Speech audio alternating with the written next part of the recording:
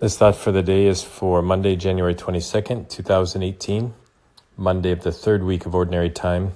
It's also the day of prayer for the legal protection of unborn children. The first reading today is from the second book of Samuel, chapter 5, verses 1 to 7 and verse 10.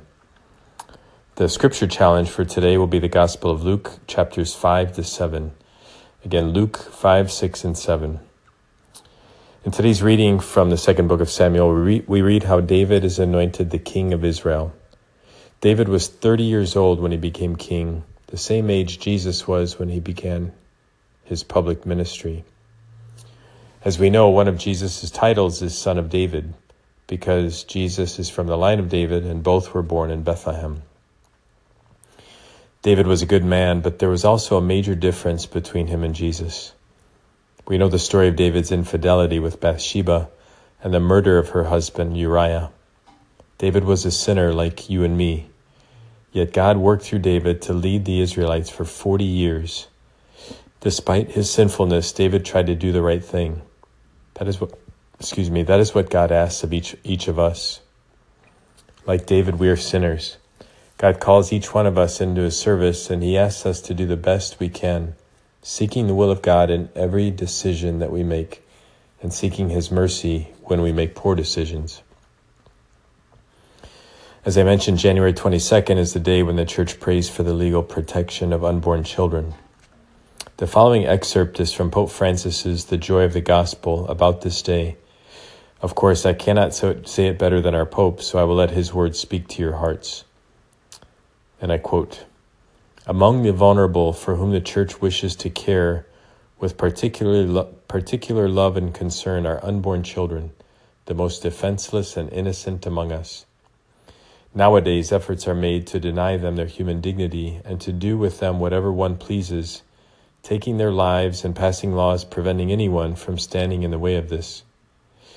Yet this defense of unborn life is closely linked to the defense of each and every other human right.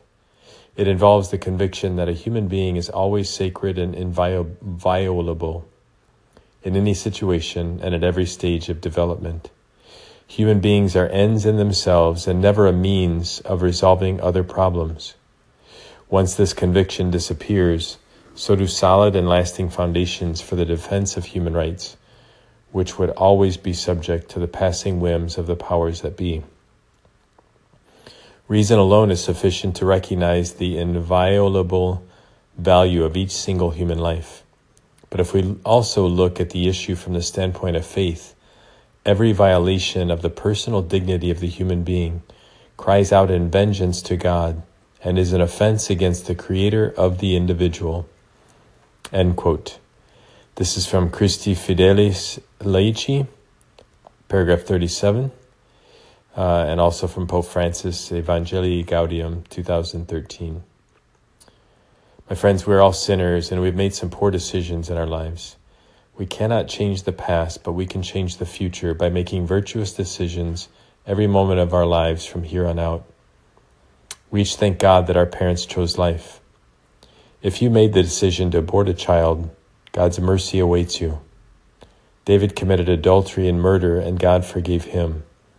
You are not beyond the reach of God's mercy. If you're contemplating having an abortion, think of the human person that is in your womb. Think of the amazing contributions to society this person can make.